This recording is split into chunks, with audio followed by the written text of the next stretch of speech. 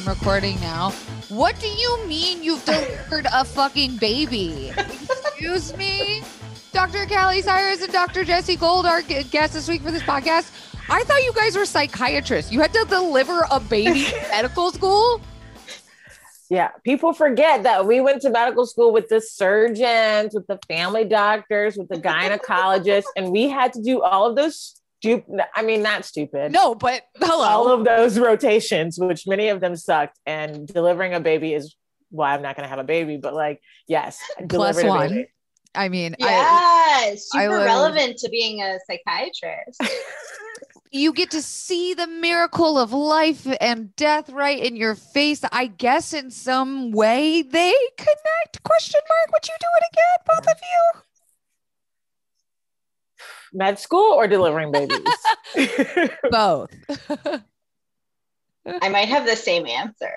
I don't know. I mean, delivering babies was not my favorite, but wasn't my least favorite. Like, it was probably in the middle, like, for me. That, you know, there were things about OB that were fine for me. I didn't mind it. It was long amounts of time, often waiting for things. Right. The moms were nice. The people, you know, it was fine. People were happy, you know, like, there are things about it that were fine, right? You know, and like sometimes it was funny, like this mom delivered a baby to like Mumford and Sons, and then she like told her husband that she was gonna name the kid like Mumford. No, just to like not. Really just to be a jerk, because she definitely wasn't. And the husband was like, I hope you're kidding, and like really wigged out. It was really funny. And so like stuff like that I enjoyed, you know, but like, you know, would I do med school again? It's a good question. I mean, I ask myself that often. I think that it's really complicated. I mean, I come from a family with some doctors. I like some stuff about medicine and hate some stuff about medicine. And yes, you know, I definitely have days where I'm like, did I go into this because I was like actually making a conscious decision, or did I make a decision that was sort of like somewhat in my head, somewhat my parents, somewhat my life, and I sort of didn't, like, I really consciously thought I made the choice. Like, if you would have asked like college Jessi, like, did you decide to be a doctor? College Jessi would have said, oh, of course, like, I like science, I chose to do this, I took a year off, I still made this choice, whatever. But like, if you ask me now, like, I have no idea if I made that decision. Damn. What about you, Dr. Callie Cyrus? Do I have to say your full names? No, you can call me Jessi. Okay. I was like, if I went to school and delivered babies for as long as you fucking guys did, I'd be like, doctor only. It's weird. I mean, I don't know what Jessi looks like on days where I'm like wearing this when I see patients. You look so cool. He's cooler than me. Both of you guys are very cool. We're both cool. Which is why I like, see, look, I already did. I was about to say Dr. Callie, my friend now. I don't want to cut off your answer to this, because this was actually, funnily enough, my very first question for both of you. But I just want to give you a little bit of intro. Hi, confidants. Welcome to the podcast where we're absolutely sure we don't know everything. I'm your host, Kelsey Dara. And this is another one of our episodes for Mental Health Month. Because we're talking about mental health, obviously we're giving all the trigger warnings up front. I mean, I don't know if anyone's triggered by the idea of having to deliver a baby in med school. So we'll just like assume everyone is fine with that. But yes, I want to introduce our guests. Holy shit. Jessi and Callie, doctors, fucking amazing people. Been watching your content for a very long time.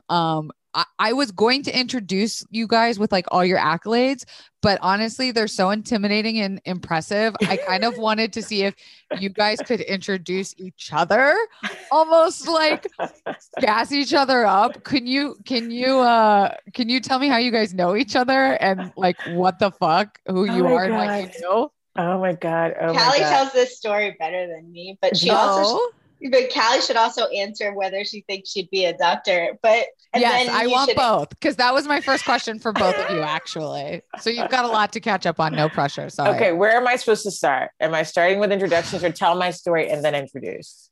Tell this my answers. Yes, I would like to know, would you have done medical school again? And then your introductions. Okay. I'm also going to comment on the fact that I liked delivering babies because I like to say that I caught a baby. because that's what they call it. Is you Yo, catch the baby. Lifelong goal. I would love to see that. I would Yeah. love to see that. Yeah, Congrats. they're slippery too. They're very squishy right now. Yeah. Oh my God. Congrats. I mean, good arms. Yeah. I would go. I think that it would have been, I would not go to medical school again if I had started right now.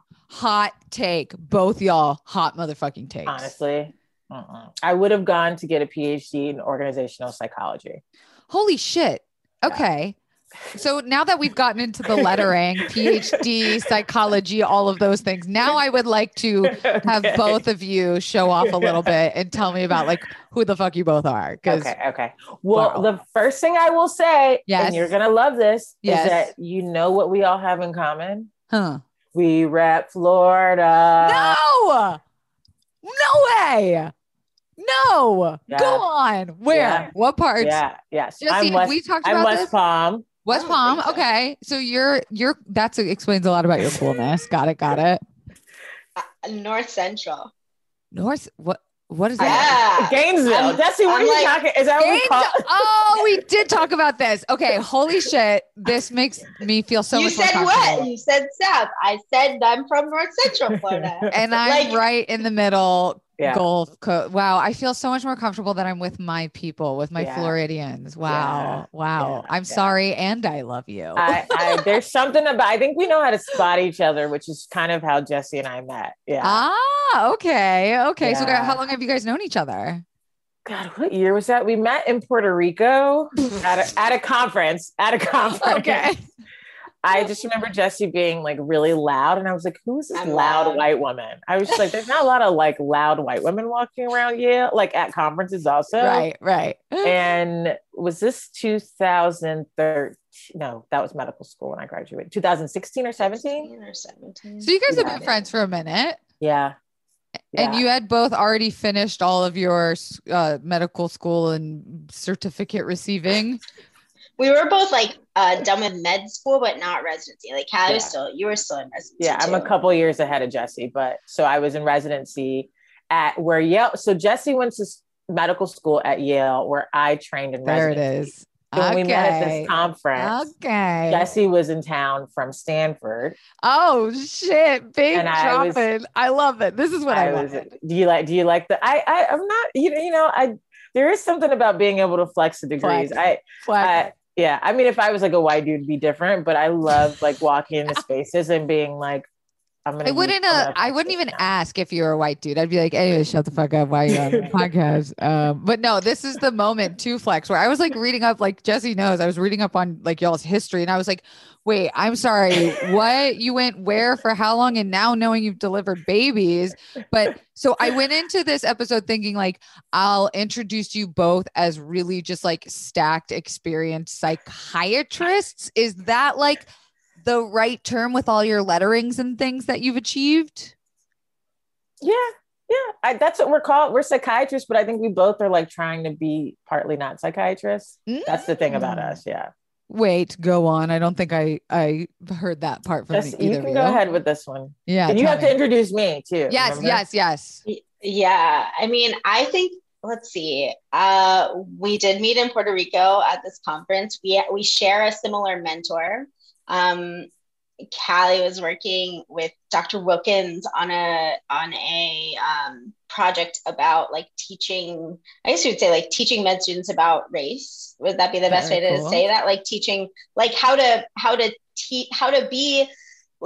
manage patients that are like using standardized patients. I'm going to botch this, like using standardized patients to deal with, right? I'm killing it.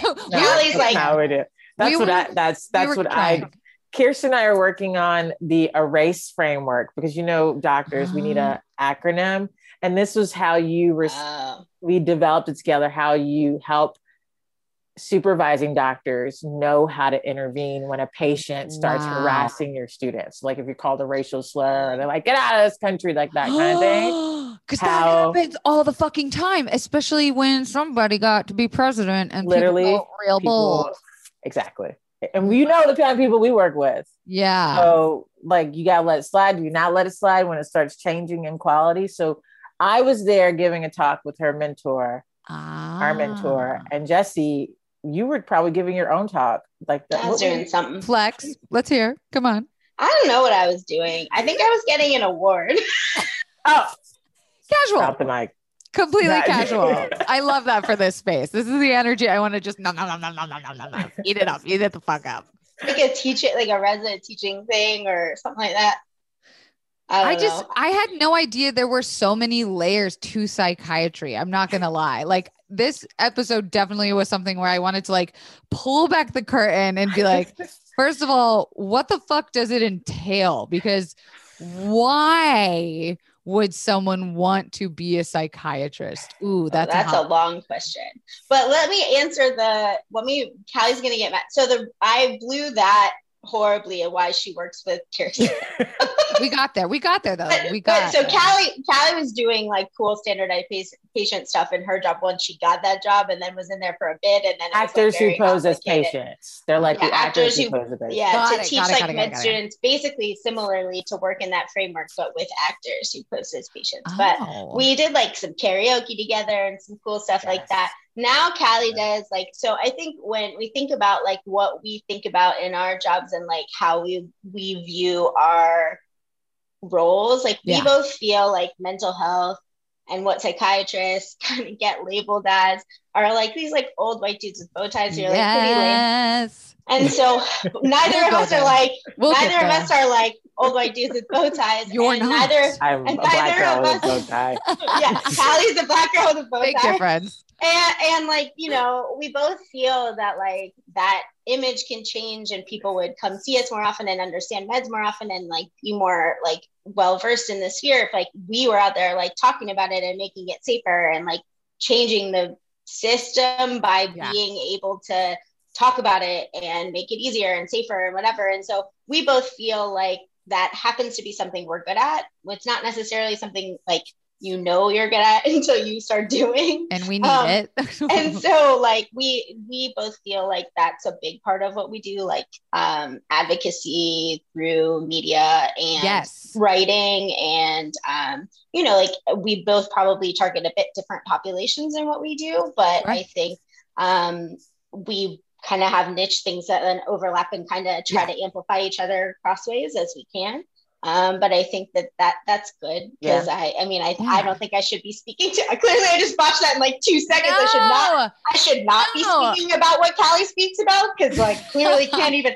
I'm like, well, there's like race and there's it's like a lot. No, it's honest lot. To God, it's a lot because that's what I loved about like understanding who both of you was I didn't go to some like doctory website and read about your practice and services. It was like, no, bitch, you both are on TV, conferences, digital media, like live. People come to you right now as like, dare I say, icons in the like mental health / public space. And you guys are doing work that is breaking fucking stigmas because I mean, look, when Jessi and I first had like linked up, she was writing this amazing article. Thank you so very much for Forbes.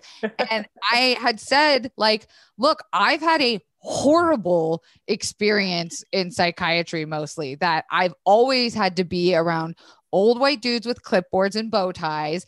And I think Jessi was like, what the fuck? This is exactly the shit I've been trying to break the stigma of. And then here I am just like reinforcing what has been like y'all's life's work trying to break. And I was so fascinated when Jessi told me like, there are people like you who exist in psychiatry because I just don't see it. I just don't. You guys are young. You're cool as fuck. I mean, look at you guys. Your resumes are stacked and you guys are in the industry. Like why don't more of you guys exist? Well, we're also hams in case you haven't figured that out. So that's like I think, and we're loud. And I also think that I think a lot about identity, and the one I think about a lot in terms of our field in medicine. Medicine's a very conservative field. doesn't change very often, even though it should. Ooh. And Ooh, I sort of moment right there. I sort of feel like we as Jessie, I think you're a millennial, but we're kind of trapped in this, like the Gen Zers who are like, we want this change now, Yes. which I like. Love. And then the other generation, which is like, what are these people talking about? Mm-hmm. I think we're both loud and kind of in our practice and approach is more informal compared to the other generation. And so I sort of see us as like a cross between these two. Yes. And I just think that at some point or another, psychiatry is going to move more in this direction, because all of my little mentees, they're not little, they're just like about it and just out there doing all this stuff on Twitter and et cetera, et cetera. Well, it's us. It's the people who had the shitty experiences. Yeah. Wow.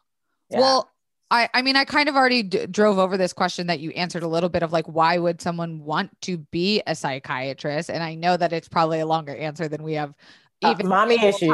I'm going to say mommy or daddy issues. That's literally what I say in talks. I'm like, most people become psychiatrists because of mommy or daddy issues. I say I'm the youngest child who didn't get enough attention. Like, it's very obvious. Like, I don't need to go back into my childhood and dig. Like, I know what it is, but I think it's like, there's a piece of both of you that I love, which is like kind of anti-establishment, like the way things have always been going. And it's like, you are breaking stigmas and walls and glass ceilings. And you guys are the people that, thank God, have grown up now to be able to go to college and get all these fancy fucking stacked. Seriously, you guys, I'll put them in the link below. It's just like so many letters and things that they have attached to their names. It's really fucking cool.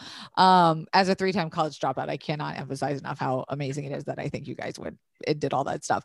But I do think, like, if I could get a little piece of you guys personally, like, why did you want to become psychiatrists instead of literally anything else? My dad's a psychiatrist. I mean, sure, that says something. I mean, I think when I went into med school, I mean, I back up a tad. I mean, when I was in college, I was an anthro major because I couldn't stand pre-med. Like, everything about it gave me anxiety. The people, the classes. Me too. I hate science. The people, the classes, the way of life, the fact that people were like so cutthroat, the fact that like those people were supposed to go on to help people, like it just was not for me. And so like I did anthro. I loved anthro. I got a master's in anthro at the same time. My thesis for that was on pre-med as a culture, and I was like super into like what that meant and how we educate people and why we teach them that way. And so then when I went to med school, I was like, I like the brain, I think. I like stories and people, but my dad's a psychiatrist. I don't want to do that. That's not what I want to do, right? Avoiding your fate. I like really fought it because I was like, my dad's like a somewhat well-known psychiatrist. And so I was like, I would go to like conferences and people would know his name. And so I was like, I just can't do that. And so I was like, no, I'm going to do something else. So I was like, I think neuro is like the brain thing. And so I tried to pretend I liked neuro, and neuro's really depressing. Oh, really? Yeah. Oh gosh. Yeah. I mean, there's no cures. It's like you just try to figure out where the stroke happened, and you can't look into like biofeedback therapy and like oh no, that's like us though. I mean, it's like strokes. It's like, I mean, maybe migraines are like the most. I mean, stroke. Migraine like sufferer right here. Hello. But it's like strokes, like really bad cancer. It's like Alzheimer's. Like, I mean, we're not talking. It's like bad. So I was like, I'm gonna do this, and I was like, just kidding. I will go back over here with what my family and I kept being like super drawn to like, again, like you could see like 100 people with depression, and it didn't really matter like necessarily what you treated them, like what the actual diagnosis was, but the story was so much a part of what you were doing. Like it mattered, like who they were and where they came from. And, and like, that was the only field of medicine that still was part of it. Right. Like we cared about that. Like they, like in the child psych rotations, we would start with social history. Like we would ask that first. And so like, for me, I was like, wait a second, like this is storytelling time. Like, it's not like, hey, like this person has depression and we need to give them drugs and this is all I care about and whatever. And so for me, like, you know, in a lot of other fields in medicine, it's like, get to the diagnosis, I like figure out the diagnosis, what's the treatment, go on from there. And that's interesting in it, and it's helpful and it's needed and it's so important. But like, you could see that every day and you're doing the same treatment and the same diagnosis and whatever, and you might get a couple times where you get this cool whatever different thing, but but like for the most part you're seeing a lot of the same stuff. And so you know, if we see a lot of the same stuff, it's maybe like 100 people with depression, but all of them have different stories and lives, and we care. And so I think that's why for me, that's where I ended up, I think. I'm like, where have you been my whole fucking life? What the fuck? I'm not kidding. Like, Callie, before you give me your answer, I was literally recording another podcast right before you guys with an ADHD expert. And we went again on the journey of fucking terrible psychiatrists. And like, we were not trying to drag them. We were not trying to like, be like, avoid psychiatry. We were like, no, find the person you love, find the one that asks you about your upbringing. Like, so many times it's like me just talking and them saying, based on what you've told me, like, here's the prescription I'm going to give you. And that was even in the most expensive rehab in the hills of Malibu, all the way to like Florida. Don't go into but like, I just want to like make a pin in that piece that you just said, Jessie, that's so fucking important, that I feel like should be the basis of what you're looking for in a psychiatrist when you're going to spend that amount of money and time and take that big leap into that portion of your life. Okay, Callie, give me your answer. Why a psychiatrist? Yeah. So mommy issues. And I'm also like I was a neurotic child. Probably because of, you know, partly genes and an environment. And then also I was a closet lesbian who didn't know she was gay, even though I played basketball and softball. All the signs were there. Clearly. I mean, I played rugby in college and I still wasn't gay.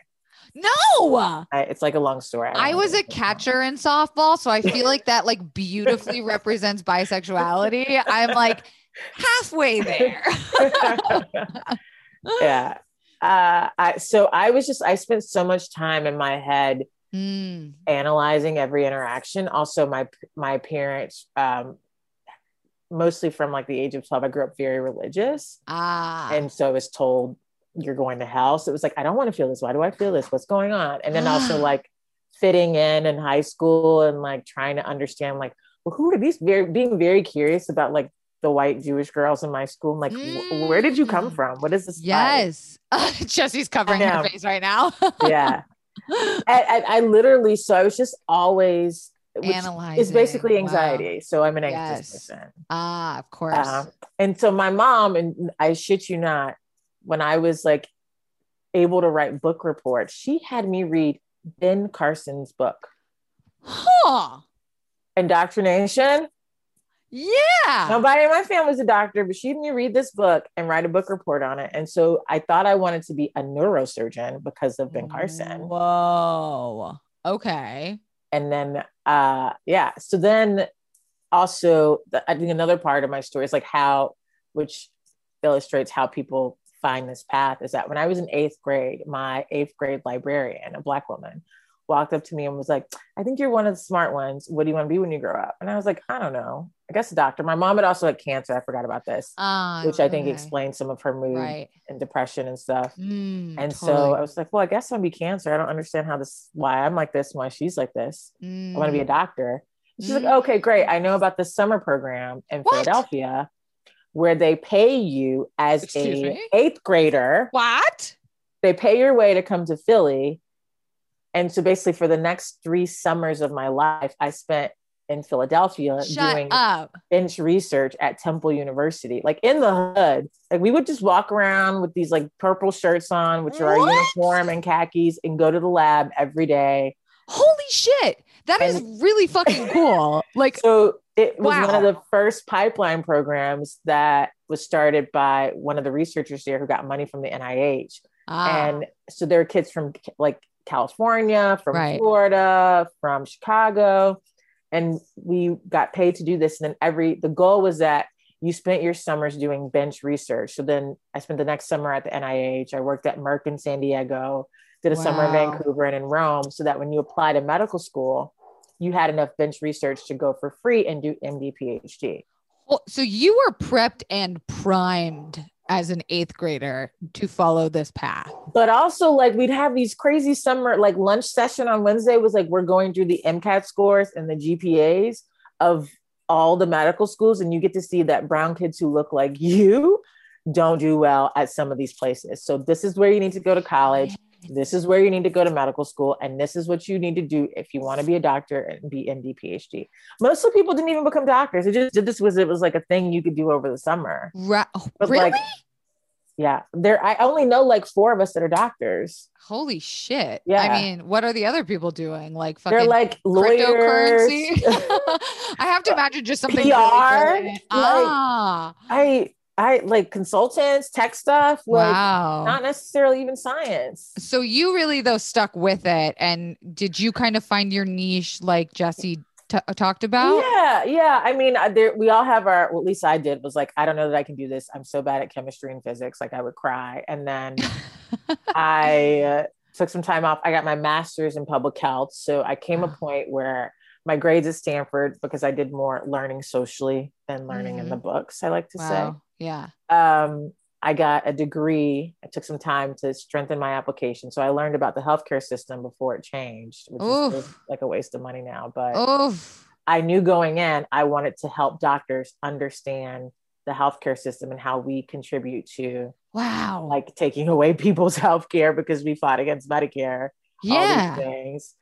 And then when I got to medical school, I couldn't stay awake in surgery. I didn't like the pediatricians. I thought I wanted to be a family doctor, but then I realized I was going to have to do a surgery rotation all through residency again. No. And we know you have strong hands to catch babies, but that's it. And my mom would say that I wanted to be a gynecologist for different reasons, but we're not going to go into that. Because you're a lesbian.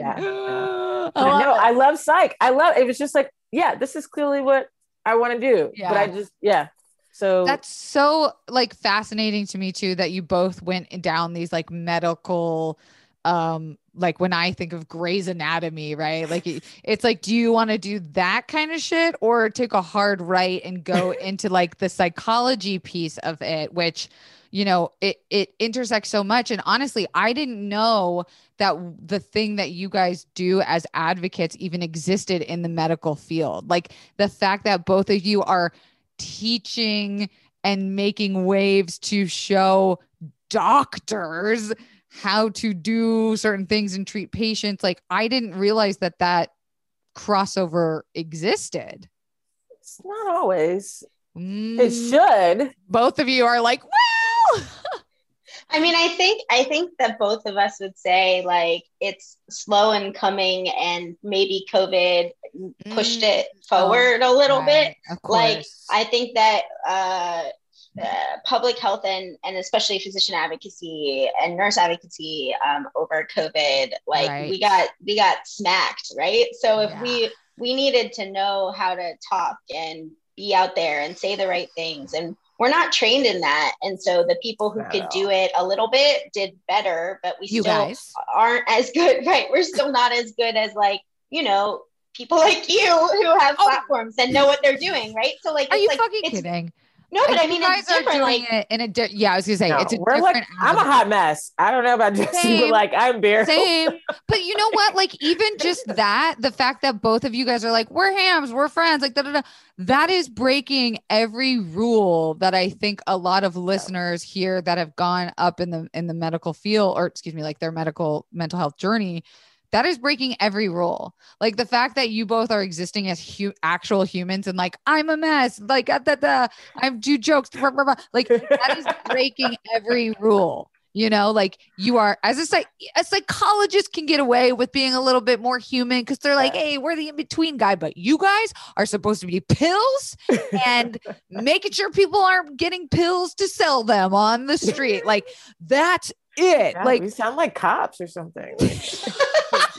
No, I mean, but like, no, not gonna get into that. But. No, not get into that. But like, as a very standard of what someone should be doing. Like how do you guys view what psychiatry is represented as today, because you both are not the common, what's the word I'm looking for? You guys are not the standard that is seen in like media and shit like that. Yeah. I'll go first, and I'm actually quite interested in Jessi's story. I think for me, I thought, so one, medical school was really tough because I felt like I had to suppress this part of me because I just like didn't fit. And you said it's very conservative. And I wore pastels in Chicago during winter because I dressed like this year round. So it was just like a weird, I didn't fit in the culture. Sure. And I think it took some time. What really did it is that there was this psychiatrist who's passed away since. His name is Carl Bell, and he worked at my medical school. And he was this Black dude who wore a cowboy hat. Oh, and like a fun. t-shirt, and he would wear sunglasses. He would give award speeches in sunglasses. He was really, really out there. And I remember meeting with him one day, and I was like, how do you get away with doing this? Medicine is like, and he's like, you do whatever the fuck you want to do if you're on top of your shit. Oh, I mean, listen, he's not wrong. And it literally, from there, I was like, as long as I'm on top of it. I also, my partner hates when I do this, but like I talk about Stanford, because Stanford's whole thing is like, embrace your weird, you're the nerd. And I think that you just lean into it. And so this is why I like this field, because I do believe that, and I'm also anxious. If I'm not my authentic self, I am like going crazy. Can't be the best. So I don't have a choice. I have to find a way to be myself in a situation. And I find that it actually makes life a lot more fun and more comfortable.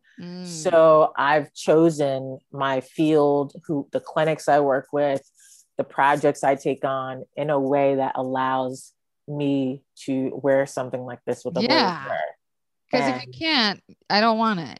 Yeah.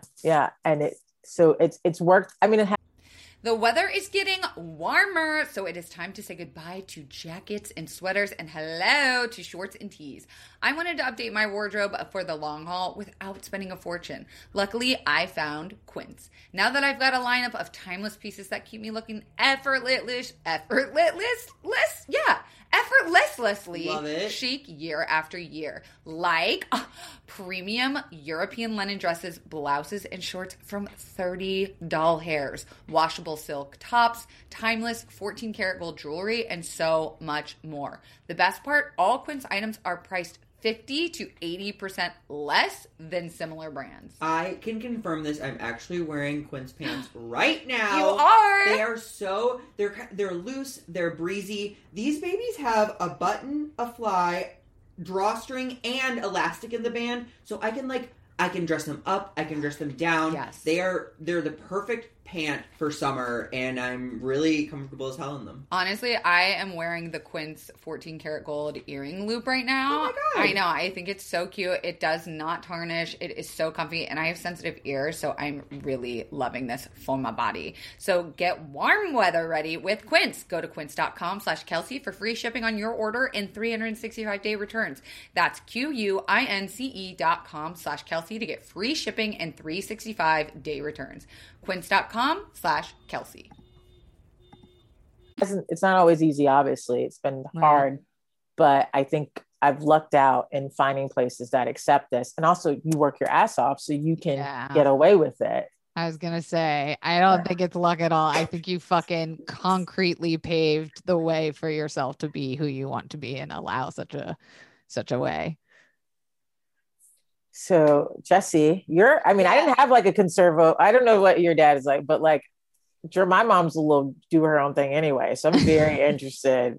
Girl came from another planet. Yeah. I felt like, no, my dad wears like funny pants and things like that. I mean, I think though that like I always struggle. Like I say whatever, like it's very hard for me to, and that, like it's very hard for me to stop what I'm going to say. You. Yeah. Right? And like And like, it's not like I say anything, like I'm really thoughtful about the bad things. Like I'm really thoughtful about like the things that are going to get me in a lot of trouble. I try to ask. You're unfixable.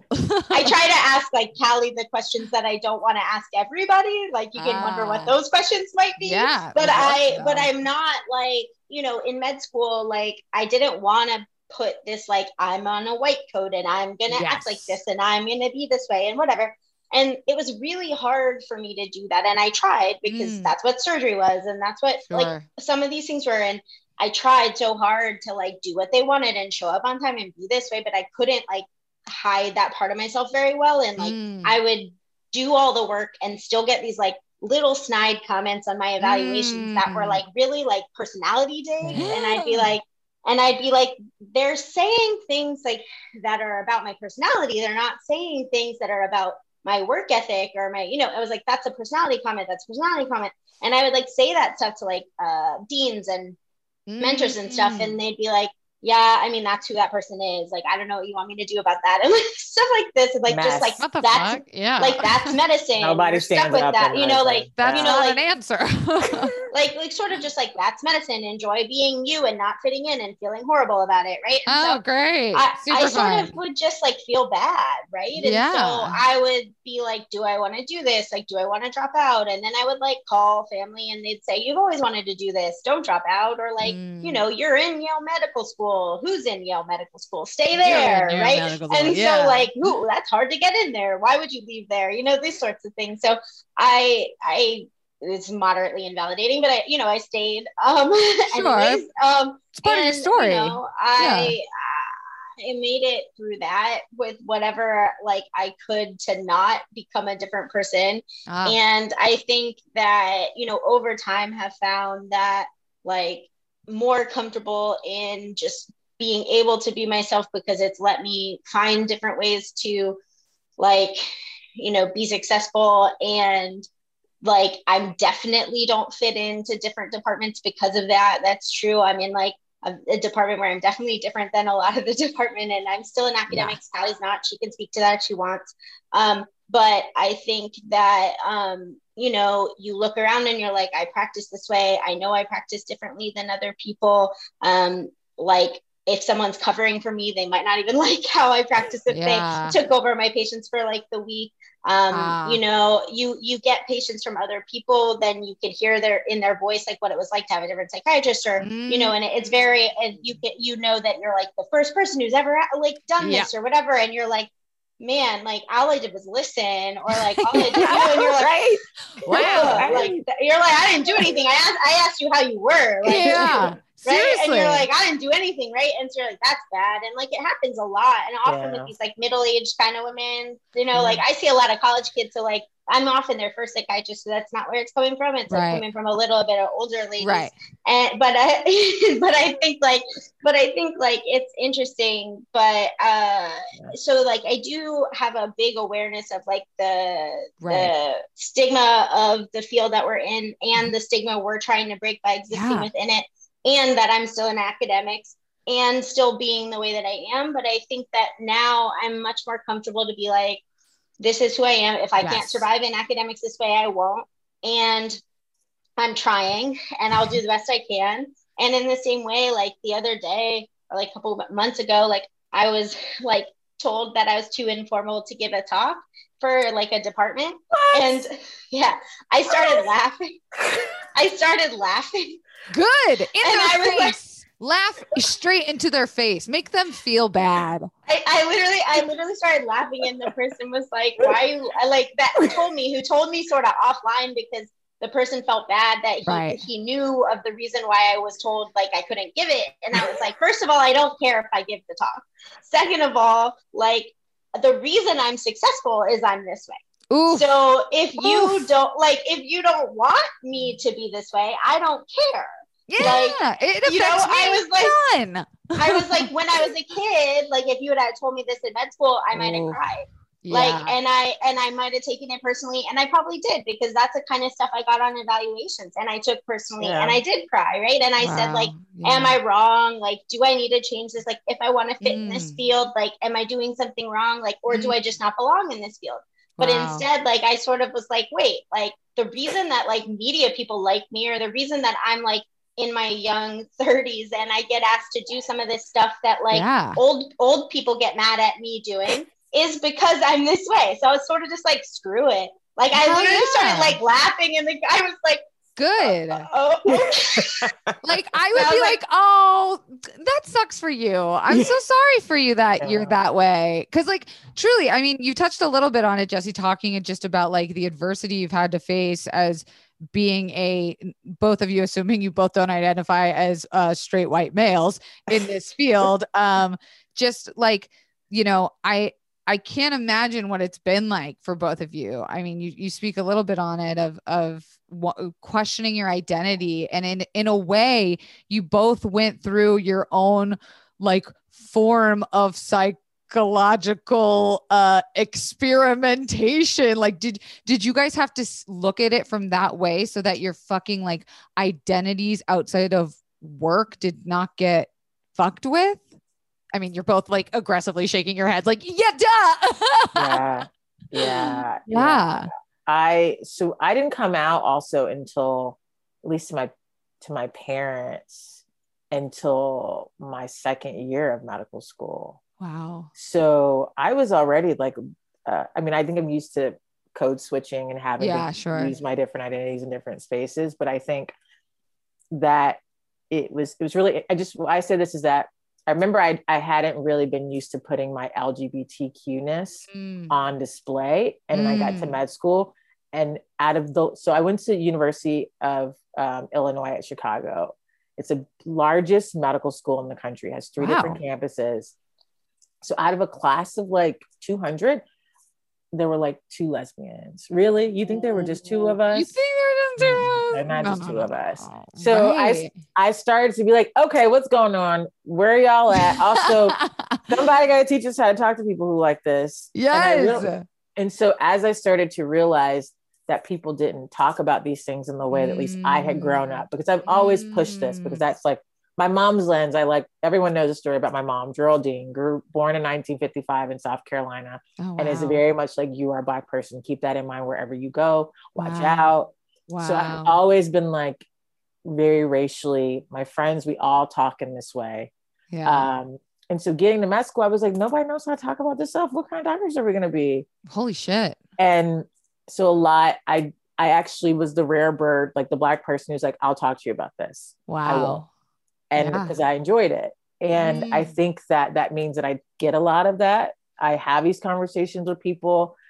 I can contain it. But then I also, a lot of brown people come to me for advising. And so as I've started to get more and more forward and more direct and more kind of out there in my education, I'm realizing how much I was alone and not having someone to put out fires for me, even though I was trying to do all this work. And so what Jessie's alluding to is, you know, I was really got the job I wanted. I was in charge of these actors who posed as patients. Like, I love this. I would create these crazy scenarios where students would have to like learn how to do a social history on a blind woman who's also like a Trump supporter who's like accosting them. Like, I love this. Wow. Love this stuff. And like, I was taking it from the students. I was going through my own kind of toxic stuff with someone in the department who was jealous of me. And it was just like, I'm going to die here. I had a mentor die also. Jesus Christ. Who was one of the first Black residents at Yale. He was in charge of student mental health. And I think he died at 53 in his office. Oh my God. What a wake up. And he'd also had a community clinic that I was working at. So I had to go tell his patients of like a decade. And that really shook me. I was like, I could die doing this. Yeah. Giving myself when this like institution doesn't give a fuck about me. Maybe on paper they do. And I got a professor position. 3 months later, I resigned. Holy and I was shit. I went to the department chair and he was like, well, what are you going to do? And I was like, I don't know, but I'm going to get out of here. Literally nothing, anything else. Literally was like, I'll be fine. And you know what? And it was like, it was, I mean, financially, like not the easiest thing, but like, I am trying to figure this out, trying to blend my dream of like wanting to be Oprah and be a doctor. We need that. Don't stop. That is what I left that part out, but I really love it.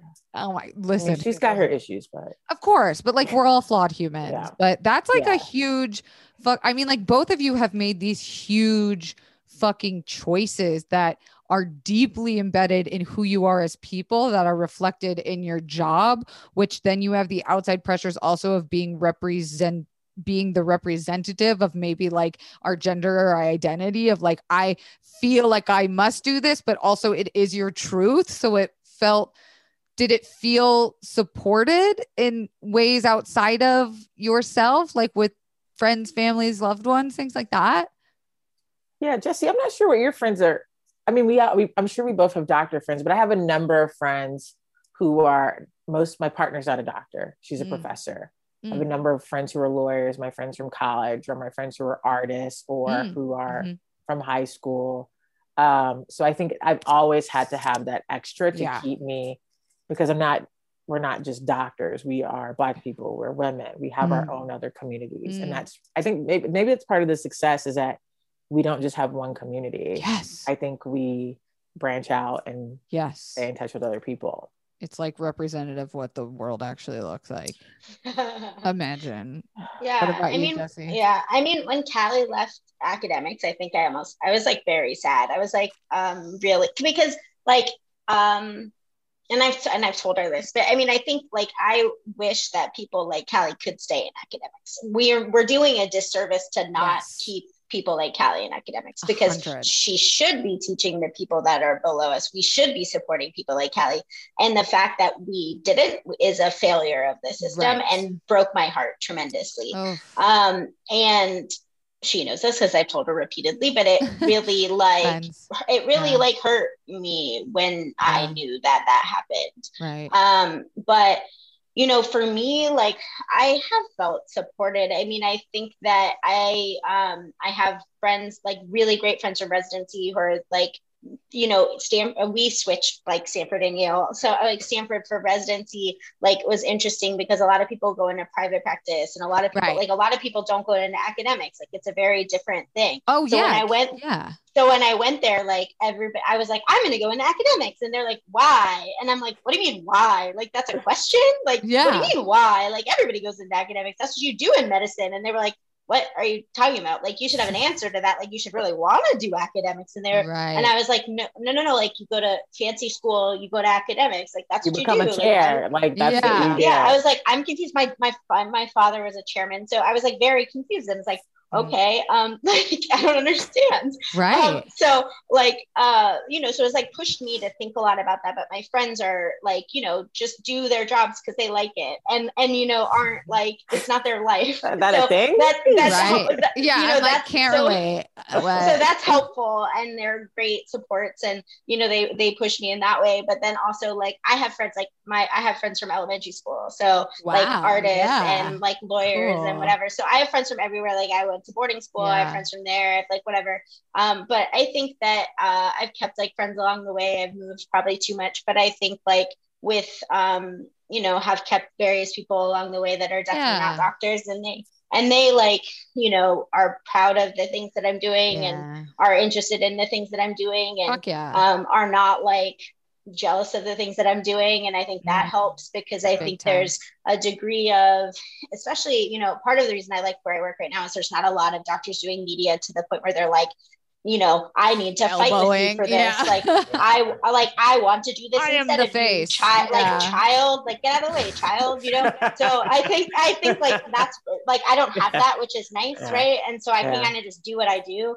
And like that happens a lot of places. Like if I stayed at, like if I was at Yale or, you know, like it's just like there's a lot of like people just kind of being like, but I want to do that, and even if they're not good at it, you know. And so you're kind of like, why do you want to do it? You can't even like talk. Like well, I think you just like brought up something that I don't think a lot of people think about. Like genuinely, I didn't until you guys started to kind of tell your personal stories, and like genuinely thank you for being so honest about your stories and your struggles. Like I didn't realize that, yes, you have a choice choice once you get your degree to go into private practice, which to me was like, that's what everyone does. That's why you become a psychiatrist. But you guys are opening up this whole other fucking portal vortex of like, no. There's so much happening behind the scenes that you guys are doing to fight to change the system that is so I'm sorry, it's a little broken. I'm sorry. I still feel like I'm super broken. I'm using the TikTok voice, like, broken. But like, I don't think people realize that there is that piece of it that not only could they strive to be in, but that we don't think about as happening behind the scenes because we just see it as like a system, right? Like get a degree, open a practice, die. Yeah. You like, we could go into inpatient psych. We could do consults on a ward. Like people are like on a medicine ward in the hospital and we could do consults there as a psychiatrist. We could go in a residential program as a psychiatrist. We could be private practice as a psychiatrist.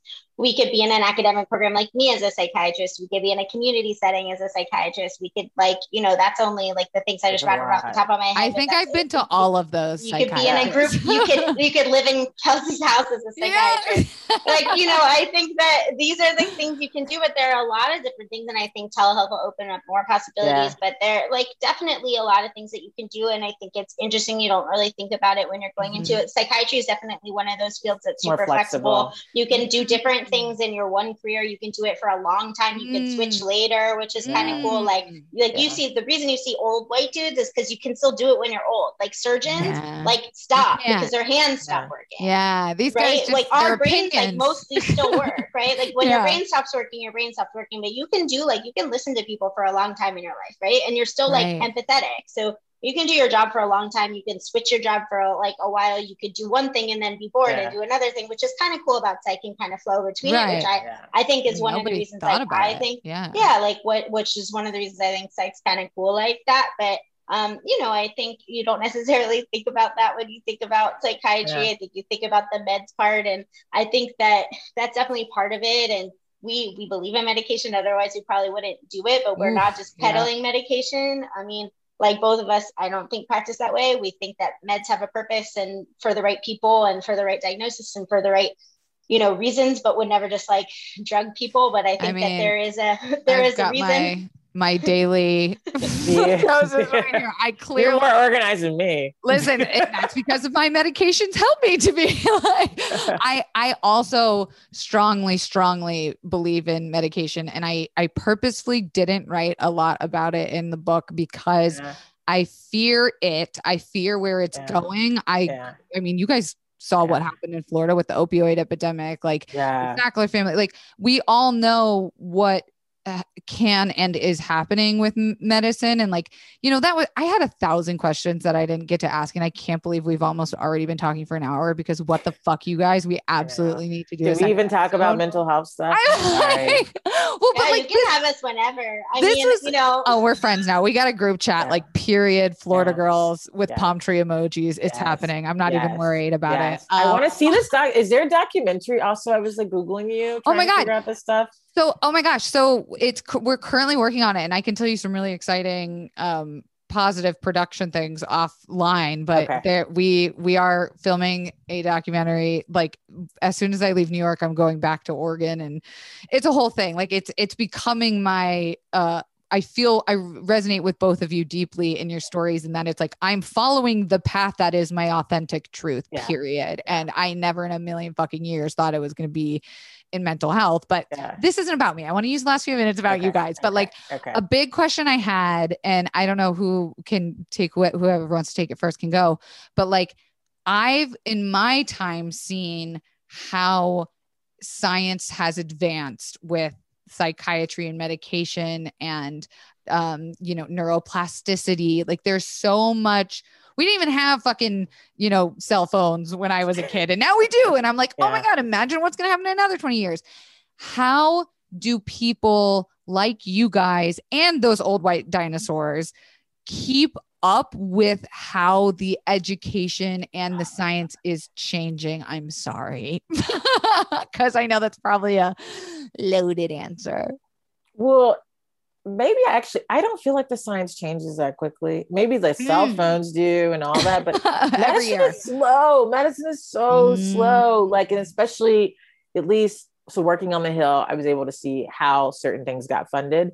And while there is a lot of money that goes to the NIH on research and pharmaceutical companies, there's not a ton of like new psych meds that come out very often, right? I mean, like we have some blockbusters that are used over and over again. Maybe there've been a few in the past 3 years that I could count on one hand. Wow. There's not a ton of new stuff, but there is a lot of research happening around the brain and trauma. Yes. But like there would be more if politicians, families, and kids needed all this stuff. And they fucking do. They just like, why don't Alzheimer's, like, why don't we have a, this is going to happen. Baby boomers are coming. They're going to, we're going to do it. I tend to like that. So that stuff kind of scared. But what I do is, and I'm sort of like an elderly millennial is what I call myself. Ultra millennial. Yeah. I have a lot of newsletters that come into my inbox. So I don't delete anything. I have an inbox of like thousands, which is not good, but a lot of headlines. And I think that is the way that I probably do the most is like, I click on these newsletters and read the headlines. I try to take on patients who challenge me. Ooh, we would be really good together then, because I am fucked up always cheating. Okay. Yeah. So I try to take patients who have who are presenting with an issue that I may not know very well, and that is an opportunity for me to reconnect with a colleague or someone, like if it's eating disorders or a specific kind of addiction. So I think that's useful. I've designed my life and schedule such that I have time to study other things. Wow. And if it's not, it's actually, I feel like more of my time is spent reading books that I feel like psychiatry should have taught me. I'm not going to say like self-help books, but like so much. The Body Keeps Score. Why isn't that like mandatory reading for everyone ever in fucking middle school instead of the fucking Hatchet or the Scarlet Letter? Jesus, toss it out, you guys. Right. Like why did I just come across this last year? Right. Right. Like that's the thing. So I'm in this phase now where as I'm dealing with a patient or a question that comes up, I will go to the Body Keeps Score, but then I will also look up like a neuroscience paper to see, how trauma changes neuroplasticity over time. And so I think that, and I don't know if Jessie feels the same, but being in this position to try to translate into an understandable and accessible form has forced me to really broaden my scope and be able to like really try to condense and synthesize in a way that is, I feel like I've learned so much in how to communicate and think about these issues. Wow. And so I mostly just keep trying to explore what's curious in front of me, I guess. Never stop learning, right? Like that's how I feel. That's a really, it's like when you stop learning, you die is how I think about it. Cause you're just like your brain. I mean, Jessie, I don't know if you have anything to add to it. I mean, we have like lectures at work, at work that like help with that. I think, that helps. I'm also like an email skimmer that helps. I think, my dad is a big emailer. He's been like that since I was a kid. Like, so even as a kid, I had a folder that was just called like dad stuff. And it was just like a bunch of like research stuff. And now it's like mostly relevant because I'm in psych. So I can go look at that later, and he'll now like try to do better about stuff that's more relevant to what I'm doing. Sure. But he reads like every paper in every journal and I don't know how. I mean, he's more retired now. He's more retired now, but he also was like this person there where you would be on an airplane and he would like swear that he read the whole chapter in like a second and you'd be like, prove it. Right. Yeah. And but he's a really fast reader. So that helps me. I think that I will get interested in like having seen like one paper that sounded cool and kind of go down a rabbit hole. So like, I think that I'm interested in like the psychedelic thing. I think I'm interested, I think that I've like tried to figure some of that out. If I want to write a piece on it, like similar to Callie, like if somebody's going to ask me a question, I kind of want to understand enough to respond. Sometimes patients like bring it up. So like, I want to be able to answer something. Like, I don't need to know, like, I'm not like, if you ask me, like, if you ask me in session, if you ask me as a physician, like as your physician, like explain to me like the mechanism of blah, blah, blah. Like I have college students, like I have a college students that are like, real nerdy and try that on me. I start laughing and I'm like, I'm like, there's a drug and it makes the stuff that makes your brain happier. And then I'm like, it takes longer because it's stopping the thing, and then the things have to come out, right? Like it takes longer. Like that's how I talk, right? Like I'm not like there's a mechanism, there's a receptor, and there's a bunch of them, and it's not how I talk. So like if you want to know, like I'm not going to learn something at that level I never have. So like I'm not going to know that. But if I don't know and like a patient asks, like I might go, okay, hold on, now like let me go read it, and I'll be back, and like give me a second. Right. So like that helps too. But yeah, I mean, I think stuff like that. I mean, I think that like I would also say like learning about myself is part of that. So like I think you brought up like identity and how much of this is about us. Like psychiatry is one of those fields where like, you know, we learn from like, why am I having that emotional reaction to so-and-so? Right. Like, why did that person make me angry? Why did that person, like, why did that person, or why do all these people kind of rub me this way or whatever? Or like, why am I having a day today? Like this sort of thing. And I think like, I mean, I don't want to blow Callie's spot, but like for me, like I like therapy is like super important to my existence. Yeah. And they don't require it for psychiatrists. That's the crazy thing. That's the fucking crazy thing. It should be. I mean, that's because I learned from my therapist as well. Yeah, I learned so much. Like I quote my therapist like you would think she was my professor. Like in things I'm writing and whatever, I'm like, and my therapist said, and she's like I'll be like, I quoted you on Twitter today, and she's like, okay, and I'm like, you did really well. Like you did really well on that tweet, and she's like, but did you like what I said? And I was like, no, but Twitter liked it. And she's like, but did you like it? But I'm like, I don't, but obviously I did. I shared it on Twitter. Yeah. And she was like, but I didn't write it for Twitter, Jessie. You know, like I'm not Twitter's therapist, right? I did but I learned so much from therapy. Yeah. I wonder if they talk about us. Of course they fucking do. I mean, I last year read Lori Gottlieb's maybe you should talk to someone. Maybe she used to talk to someone. And it really like, again, what I wanted to accomplish with this was like really pulling back the curtain on that. And I feel like that book did a really good job of showing like what life is. And honestly, guys, I think we're going to have to do a second episode because I didn't even get to fucking look once at my notes of the things I wanted to go into about like, how do you feel about psychedelics and where like psychiatry moving forward and like what the fuck the pandemic's gonna cause us to be like. I had a question too. I wanted to comment on last when I was like, Jessie, is she going to ask us about we Google our patients? And then I was going to comment on the falling asleep because I was like, oh my God, I have great stories about that too. You thought I was just going to come on here and like drag you guys for all the terrible experiences I've had as a psychiatrist. Ethics. I was like, what can I not say? I have to be very careful. Honestly, I pinch my nail beds when I'm tired and patient stuff. So it hurts like hell, but I won't fall asleep. Yeah. See, I like, these are all things that we didn't get to go through of like my trauma with psychiatry and like how we can break that down. No, I mean, like, look, I think you both represent so beautifully the way that it's going. And like, honestly, I'm thrilled. And I think I said that to Jessie when she was like, well, it's not all that way. And I was like, good. Cause I'm fucking tired of the merry-go-round. And like, you know, we can get into that in another episode of like private practice versus like inpatient versus outpatient versus like how we can help people find the right psychiatrist for them. Do they need psychiatry? All those like basic stuff. But I really did kind of just want to get to know you guys too. And I should have been smarter. I should have known we would have gabbed for longer than a fucking half hour or two about our own personal stories. So confidants, I'm just going to say it right now. You guys are going to have to come back for another episode. Please, please, please, please, please be my friend.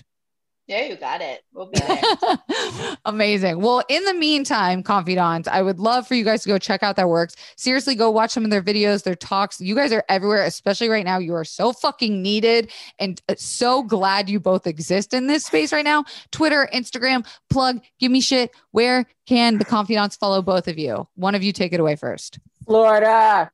Yeah. Sorry. I'm on like Instagram and Twitter. I'm at Dr. Jessie Gold. Jessie spelled JESSI. I'm also drjessiegold.com spelled the same way. Amazing. What about Callie? Just Google Callie D. Cyrus. Be careful because you might get the goddess Kali. You might get Miley Cyrus. So Dr. Callie D. Cyrus. And you can find me on Instagram. I don't know what that one is. You can also find me on Twitter. Wait, we gotta look up what's your Instagram. Yeah, I think it's like Dr. Callie. It might be Callie D. Cyrus. My social media girl changes it sometimes because she's like, no one's gonna remember. The branding is strong. I will say that. I was like, oh, both of you guys like do it well, and you understand the landscape of how like social media too can help it. But we're gonna say this. I don't have a goddess. I have a porn star named Jessie Gold. No. Yeah. So when I get media alerts, it's like medicine and porn. And you're like, and butt stuff, and you're like, relatable? Is there a crossover I'm not understanding? It's really interesting. I'm like, not me, but these are all things that we're gonna have to dive into in a second episode. The trauma of our Googling our own names. Both of you, seriously, thank you so much. I'm sure like right after this is over, we're getting on a group chat. Thank you for your time. I'm already gonna like put together another day for us to come together. But for Mental Health Month, Dr. Callie Cyrus, Dr. Jessie Gold, thank you guys so much.